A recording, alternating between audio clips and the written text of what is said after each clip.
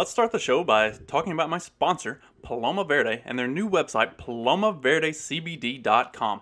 Head over to palomaverdecbd.com and check them out for all of your CBD needs. They've got the gummies, tinctures, salves. So if you're needing anything to maybe chill you out, something to help you get mellowed out, something for your joint pain and stiffness, go over to palomaverdecbd.com and give them a check out. Carlos and Vanessa are awesome people. They run a great company. And if you enter the promo code FACTS at checkout, you'll get 25% off your order. Plus, any order over $75, you get free shipping. So, I don't know what you're waiting for. Head over to palomaverdecbd.com and check them out.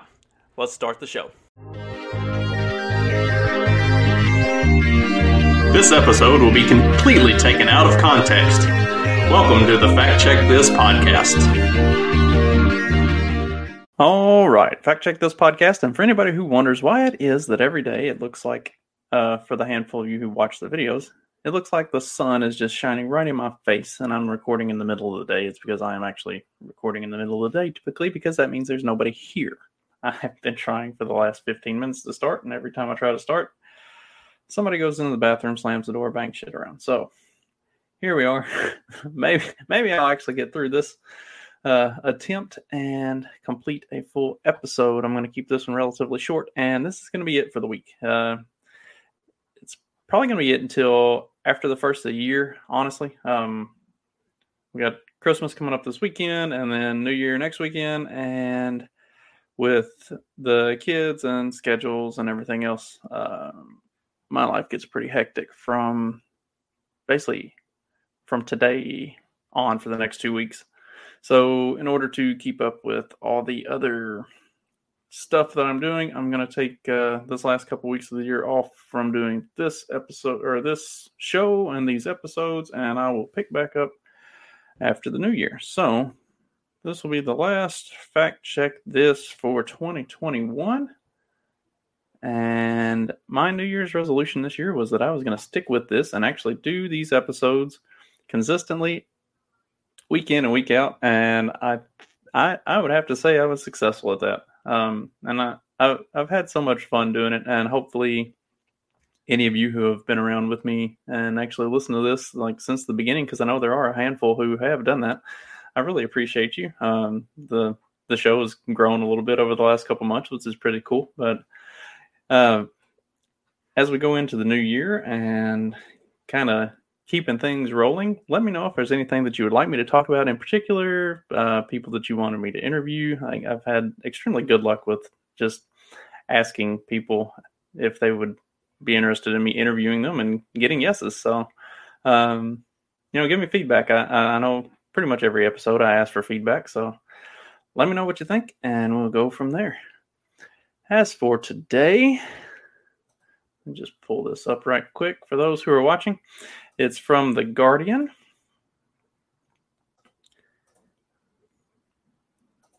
Maybe. I don't know why StreamYard's acting funny today. Here we go.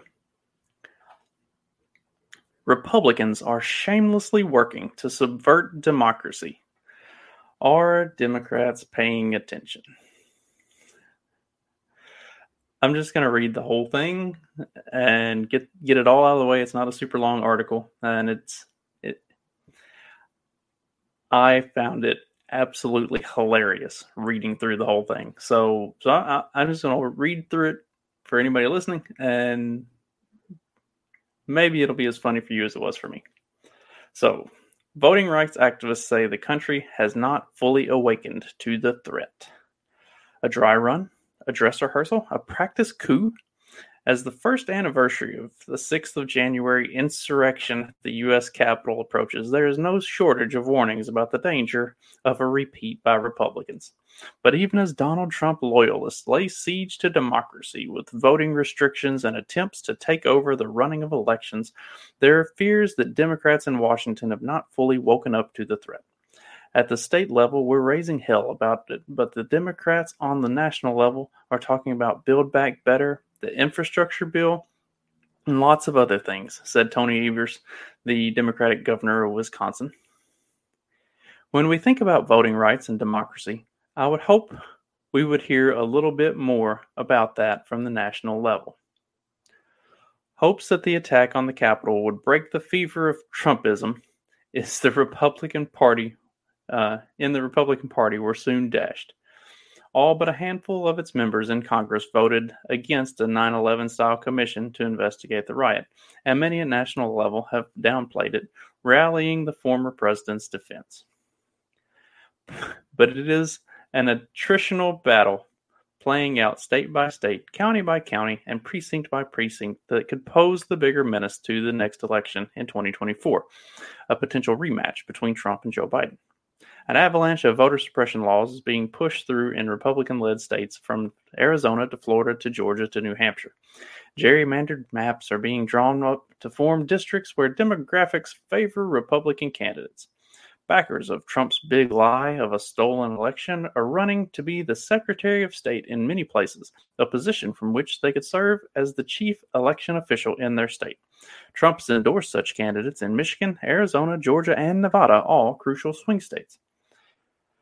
The all-out assault suggests that Trump and his allies learned lessons from their failed attempt to overturn the 2020 election, identifying weak points in the system, and laying the groundwork for a different outcome next time. Dean Phillips, a Democratic congressman from Minnesota, said, "It looks like Plan B is populating state-elected offices with believers of the big lie and morally corrupt candidates. We should all be concerned about that. And by the way, not just Democrats. Everybody." Yet, despite waves of media coverage, recently including the Atlantic magazine and The Guardian, the New York Times newspapers, Democrats face the... Sorry. I have trouble taking these motherfuckers seriously. Democrats face the challenge of getting their voters to care. Many are confronting inflation, crime, and other priorities, and may assume that, having defeated Trump last year, they can stop paying attention. Jay Inslee, the governor of Washington State, said, "It's still very difficult to imagine the severity and depth of what Donald Trump tried to pull off. It's hard sometimes to recognize something when it's new. For the President of the United States to try to stage a coup is unprecedented. It's hard for people to wrap their heads around it." Inslee described Trump as a clear and present danger who is trying to remove the impediments that rescued democracy last time. State governors are not the only ones sounding the alarm about dangers of complacency or assuming that normal service has resumed. Jenna Griswold, a Colorado Democrat seeking re-election, is chair of the Democratic Association of Secretaries of State, which focuses on electing Democrats to those positions.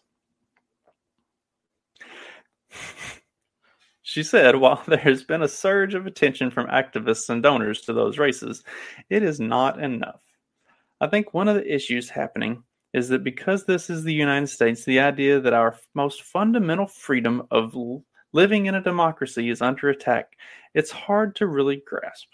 She said, "It's important that we keep learning, or that we keep leaning in, because the folks on the other side are definitely leaning in." In Michigan, one of the leading candidates of the Republican field is Christina Camaro, who has spread lies about January 6th and the election. Lies, all the time with the lies.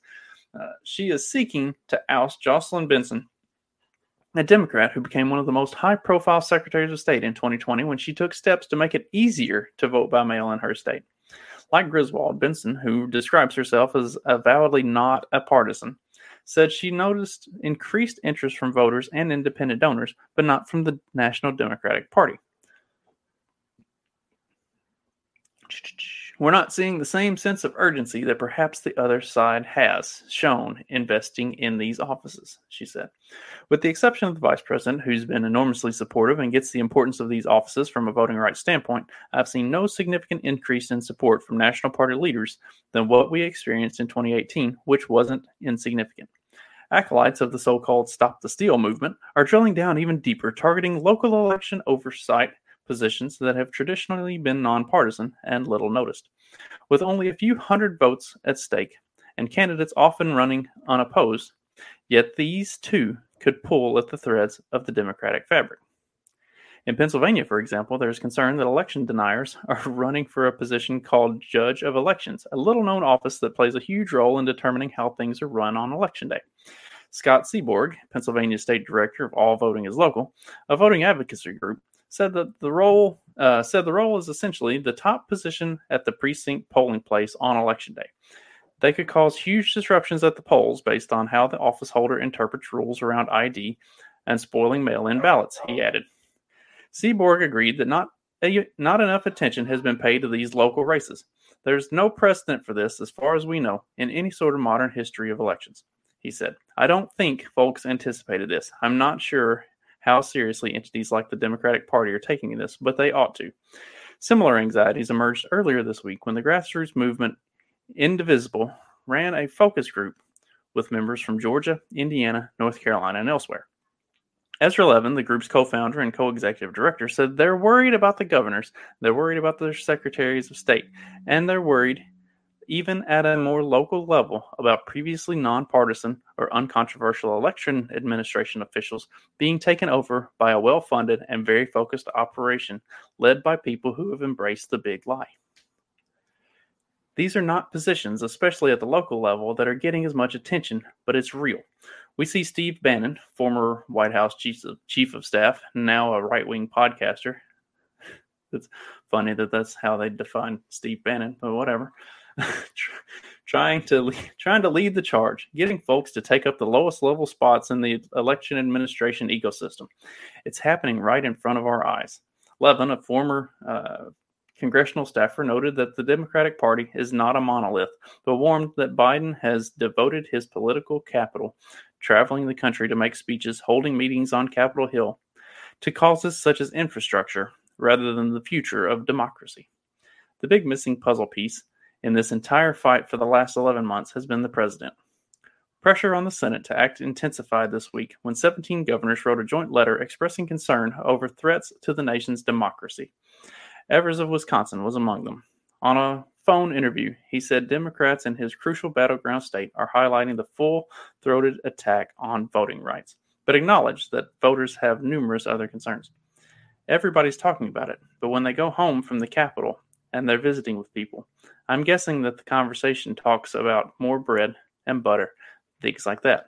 I want my roads fixed, and thank you for reducing taxes, Evers added. A beautifully well-written article. What I thought was really interesting and hilarious about this article is if you read the time piece about fortifying the election and the way they went about making sure that democracy was preserved and ensuring that Joe Biden won. They really took it from a broad scale, like national level. They weren't worried about the state side of stuff. They took the big swipes to ensure that they were covered in the right places to check all the boxes and get the votes that they needed in the places that they needed to control the swing states and ensure that democracy prevailed, aka a Democrat won.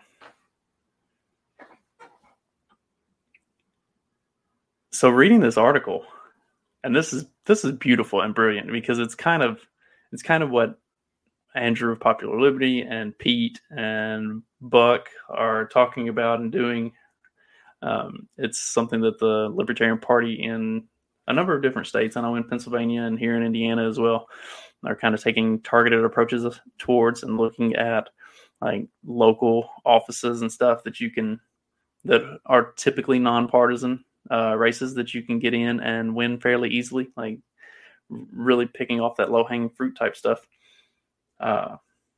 It's really interesting that it looks like the Republican Party has kind of figured out, okay,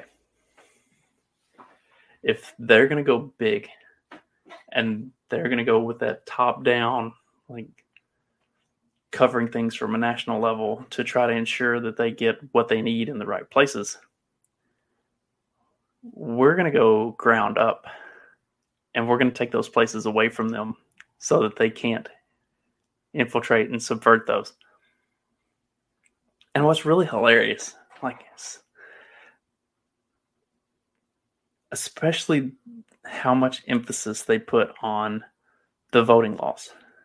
And I'm almost positive I've covered this at least once, if not twice, because the Georgia voting laws came up and the Florida voting laws have come up just in this past year. And I know I've talked at least about the Georgia ones when they came out. Like, this is all sold as like being extremely racist and this like huge prevention of people being able to vote, like taking away people's right and ability to vote. But when you look at the voting laws and the regulations and stuff like that, it's ensuring that people who are legally allowed to vote are casting a legal vote. That's really all there is to it. Like, it's not adding a whole bunch of steps. It's not disqualifying people who are otherwise eligible. There's nothing nefarious about it. If any of these laws were anything other than above board, like, they wouldn't get past their secretaries of state. Because for as much as they're talking about these positions and the people running for them, these voter laws are going through now as it stands without serious opposition. They're winning fairly handily. It's interesting to look at.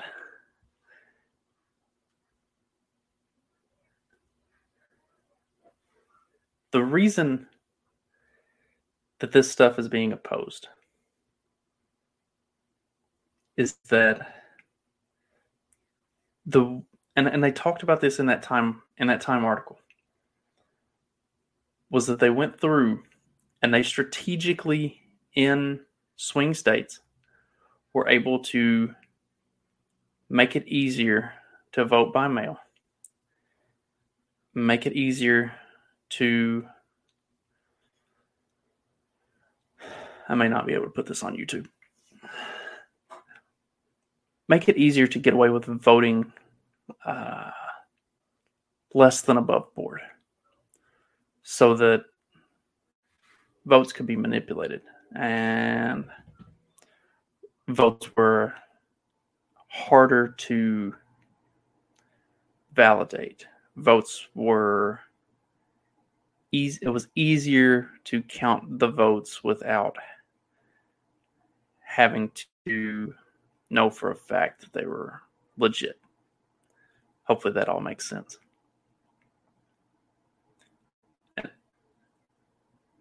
And you'd have to go back and look at the Time article, and I could pull it back up.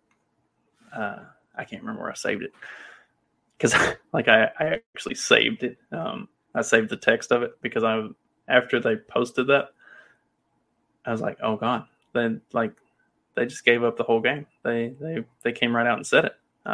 Like, there's no way this is gonna stay up. They'll realize that they just revealed the whole game plan, and they'll take this down. Like, they're not gonna let their admission of what they did stay on the internet, right? So I saved the text of it, and I'm pretty sure, like, last time I looked, it was still up. So, like, that's some fucking balls, man, to just openly admit it and then not even try to take it down. But yeah, if you looked at the way they went through it, like, they pushed all the right buttons to make sure that voting would be easier, that there was no way to validate the votes, that it could just be counted and they could get their numbers. So what all of these voting restrictions do, or the restrictions as they're calling them, all these voting laws, what they do is they ensure that there's a level of checks and balances in the voting process, so that the votes can be confirmed, can be verified, that you know who voted and that you know that they voted legally and there's no, shenanigans going on with the process. So everything that's going on now that these states are doing subverts what was done in 2019 leading up to the 2020 election effectively. So of course Democrats are going to be pissed off about that. But the problem that the National Party has is they are too busy being miserable failures at pretty much everything. I mean, Biden has the lowest approval ratings of maybe any president ever. They claim that Trump had lower approval ratings, but I never particularly put a lot of faith in those numbers at the time because they tend to skew their polling. But amongst independents and moderates, Biden is polling very, very low in terms of his approval rating, and even amongst Democrats, he's very low, like sub 50%, I think. So Biden is very unpopular, and Kamala Harris is even less popular. And the Democratic establishment as a whole is not doing particularly well either. And they've got their hands full with the whole Joe Manchin situation, which Joe Manchin is a fucking godsend at this point. So the Democrats on a national level, they've got their hands way too full. And because it's off your elections and there isn't the existential Trump threat, like they could really push that button and run with it in 2019 and 2020. But the average Democratic voter is getting fed up with that line, especially with COVID continuing to drag on and the way that they've used the fear mongering and just panic porn to keep COVID drummed up. They can't build the threat of Trump to their base because they've spent so much time building the threat of COVID, especially when you consider that Trump's gone. He's been effectively out of office for a year. And also that voting base is starting to see all of this inflation come to a head and really start to hit them in the pocketbook and really start to make life harder. So they're going to have trouble really pushing this agenda with the base because it's just not at the front of anybody's mind. It'll be really interesting to see how this works out over the next year, especially like 2022 midterm elections, seeing how these voter registration laws maybe impact the way these elections are carried out, especially on some of the big swing ones that would have been in position to be fortified, and to see how those end up playing out with that inability for fortification. Now that there's so much restriction on the voter laws, I think it's going to be fun. I think it's going to be a lot of fun. I think the Democrats are about to get the fucking floor mopped with them here in 2022. And then they're going to spend the next year and a half leading up to 2024 trying to figure out how to unfuck themselves. And I think they're going to be too far behind the 8 ball by that point. But we'll see. I might be wrong. I think it's going to be a lot of fun for the anarchist just sitting back and watching it all unfold. I'm highly interested and really kind of looking forward to it. I want to see them rip each other's throats out. It's going to be wildly entertaining. This could be the beginning of the end, one way or the other. And I know which way. I hope that it goes. talked about that a few times myself as well. I hope that's the way it goes, especially as you see more coming about with the abortion bill stuff that I've been talking about, and now with the voting registration type stuff that I'm talking about here. Like, more states taking matters into their own hands, more state governments and local level governments taking matters into their own hands and saying, no, we're not going to fucking do this. No, we're not going to go along with what the federal government's saying. We have autonomy as states. We have the 10th Amendment for a reason, and we are going to enact our power to govern as we see fit, and you can't stop us. That's what needs to happen. And that's the more that happens, the more we can get back to the way this is supposed to work to begin with. That's all I got for today and for this week. As a matter of fact, I will still be doing the morning after with Mark, Clyde, and Dag. So check us out over at the morning after every Monday, Wednesday, and Friday at 7:30 a.m. Central, 8:30 a.m. Eastern. You can do the math on Mountain and Pacific. But check us out. We'll be talking about whatever news topics happen to pop up. I think we're going to do a non-PC Christmas song episode on New Year's Eve morning. So, not New Year's, Christmas Eve morning. So that'll be a lot of fun. And trying to think if there's anything else we got going on. No, probably not. We'll do one more episode of Peddling Fiction this week, before New Year, or before New Year. I keep saying New Year's, before Christmas, and then we'll have our Christmas Eve happy hour. So if you're a contributing member to the Peddling Fiction group or show, you'll get in on that. So if you're not a contributing member, go set up a monthly recurring donation of $1 and join us on Friday night to spike our eggnog and eat all of Santa's cookies and act like a bunch of degens. And in the meantime, I hope everybody has a very Merry Christmas, Happy New Year. Don't drink too much. Don't get run over by the reindeer. And I will see you again after the first of the year. Have a good one.